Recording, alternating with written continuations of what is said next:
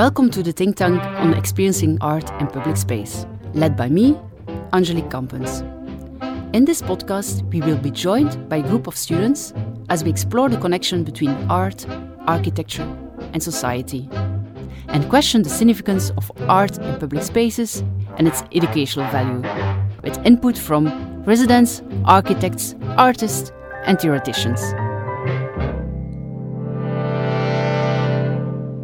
Today we explore art in the subway, and start with the work of the artist and architect Jacques Moeschal, and end with Alma metro stop, designed by the artist and architect duo Simone and Lucien Kroll.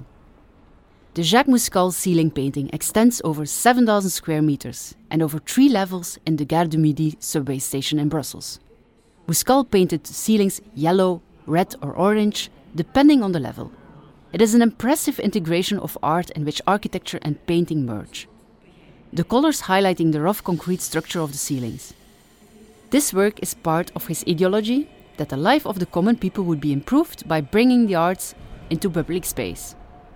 The commission was given in 1979 and executed in 1988. In this setting, we were happy to hear artist Bart Lodewijks' thoughts on art in public space, as well as coming across some amazing artworks in the subway and discuss how this brings beauty to everyone's daily lives. He works in public space and makes large-scale linear chalk drawings on buildings. Join us on this tour of the subway.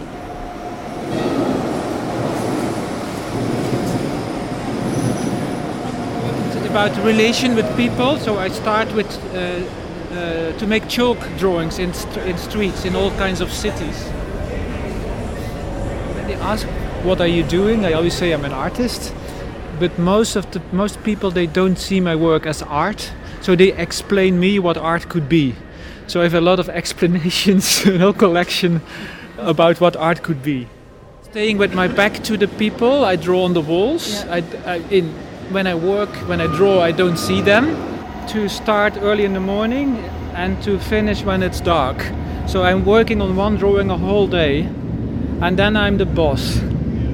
And after that, it doesn't belong to me anymore. It belongs to the... So I'm protecting the drawing when I'm working, and when it's done, I let it go.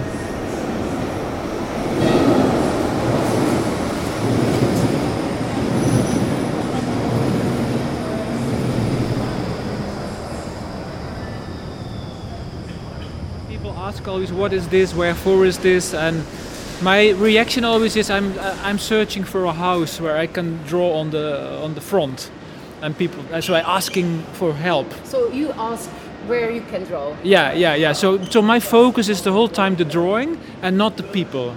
Okay. But because it's such a clear goal, it's clear and not understandable.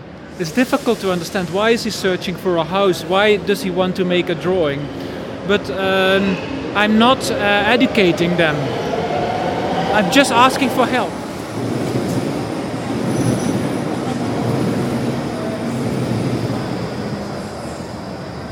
Most of my work is based on commissions from city councils.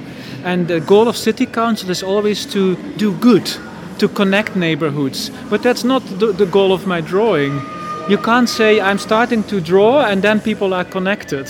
Yeah. Mostly it doesn't work like that. When you start drawing and you draw on another house as well, the people, they have kind of arguments underneath. You don't see it, but there is a lot of in neighborhoods there are a lot of problems, and you can't solve these problems with chalk. No. You can make them visible, or you can make them, but not to find a solution. And do you do something with the stories they give to you, or in the end? Yeah, I write the stories, and I write books about the stories, and but the books there is a lot of it's documentary-based stories mixed with associations. Why do you work in public space? And what you said, it's not to bring people together as a purpose, but what's your purpose then? What's your intention with drawing the lines, and why do it in a public space and not in like a museum or something? Yeah,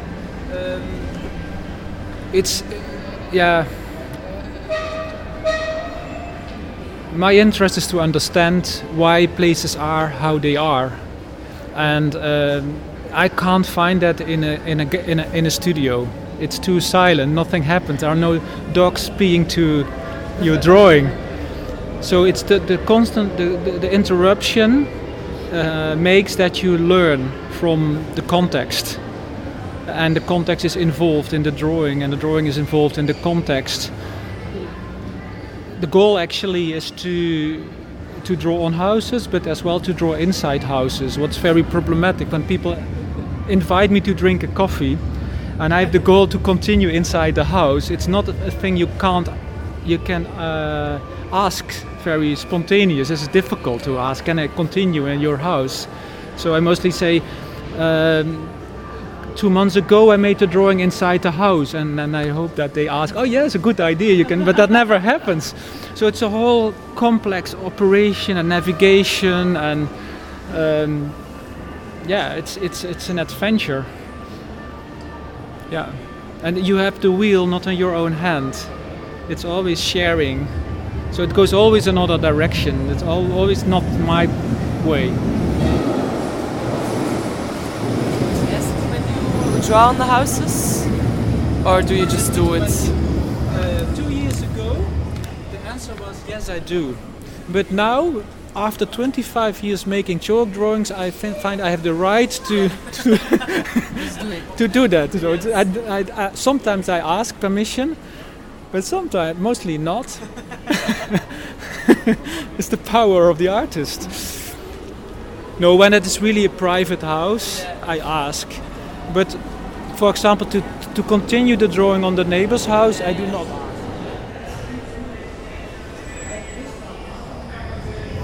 But the public space is very interesting to work in, because there are always problems.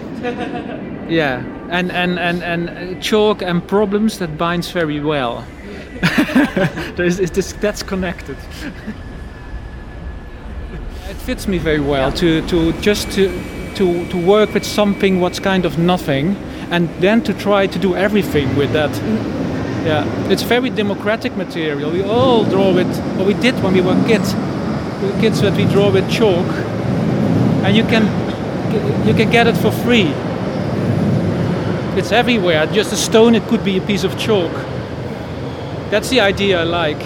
And it's from all cultures. So everybody, we all know the material. It's cheap. But the freedom of chalk is a big thing. Well, actually, I went to art school like you, and on art school I draw with chalk. It's not a lie. It's true. I'm really stupid. And but I didn't use only chalk. At one moment, when I started my master, the director of the school, he said, "Well, you can stay here, but don't draw, don't write, and don't cycle," because that were the 3 things I did always. You needed to do something else. Do something else. And so I became for 2 years the assistant of all the students, so 22 students. So my exam was a very strange installation with all bits of works from my students. So the external, he came and he found it rubbish. But the idea was good, to be assistant. And then he understood, and he said it's very good. Okay. So I tried to learn from others, from other people, and that is still in the work. Okay. And after the school, I worked 3 years for the VPRO, the Dutch broadcast station. So, you know, the VPRO. I worked in Sarajevo, in Bosnia-Herzegovina. I made 2 documentaries there. But it was a very intense, and it didn't fit me. And what didn't fit me, that was the camera. What fits was to stay with people. But when the camera went on, everything changed for me. It was kind of hunting for the best moment, and it was difficult to switch the camera off. But when it was off, everything worked much better. Okay. So I went back to drawing in public space with chalk, and I found the same line as in the documentaries, but then without a camera, and with a good reason to go back, because you have to finish something. the drawing. And with the documentaries, it was always hunting to go back.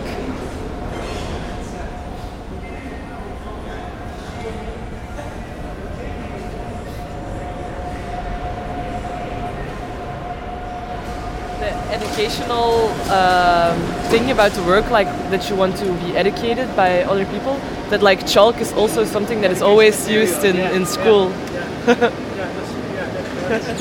Chalk, does it stay or does it go away after a while? Well, it's kind of innocent material, but it's not. When the wind doesn't touch the chalk, when the wind doesn't touch the wall, the rain doesn't touch it as well. So then it cannot disappear, or you have to wash it away. So there's one drawing, or there are several drawings actually. They are on houses for the last 20 years. They survive. They are not ephemeral.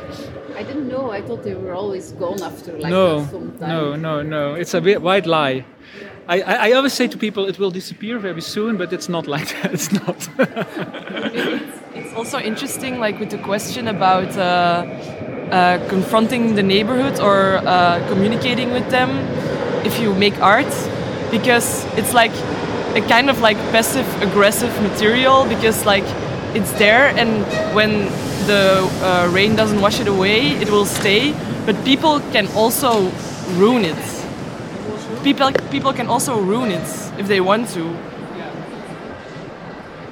Yeah, what people often say when most of the drawings disappear, and then people say, it's a shame that it's gone.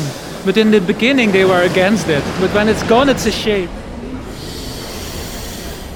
Is it important for you what happens with the work after you left it? Not really. No. In the beginning years, I found it very painful that it's gone, but I became used to it. I'm a very, very tough and hard man. I became a very tough man. Have you often had people vandalize your work? Because you just have to smear across the chalk and it will... Yeah, it's constantly. It's constantly, yeah. I'm not alone. And always people washing it away or going to walk with their hands like this. No, my goal is to disappear. There is like no physical work of you anymore. It's so crazy. Only one thing is there, and that are the books. Yeah. The books. So I have a few books with me. I can show you, and I have two newspapers I made recently, and I can give it to you. So the good thing about writing and printing photographs on these pieces of paper is that it's cheap, and you can give it away. For example, a book. This is another book. It's quite special, you know.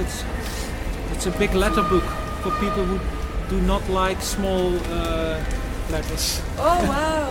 Yeah, it's in an OCMW. Yeah, I wrote this book for the people who are dement, of semi-dement, beginnend dement, and I wrote a book for them. This is the first group in my life who would never read the book because they all died. Why did you make the book? Okay. Okay. New building, and but the thing was I got the commission before Corona, and then suddenly the lockdown came. Everything was blocked, so I went to the houses where those people lived before they became ill. But of course there are other people living in the houses now, so I continued the same drawing there, and then the people told me about the past. And then when the lockdown was finished, I went back to the new building where the people with dementia, and most of them were dead. Will you ever draw in maybe like pink chalk or never? Never in a different color chalk on a white surface? I made a few color drawings, because the walls were white and I can't see it. So, but I find the principle to do it, to it just with white and just with lines, and that they are very familiar, all the drawings. I like that idea to open with that kind of reduction, to open a world with that.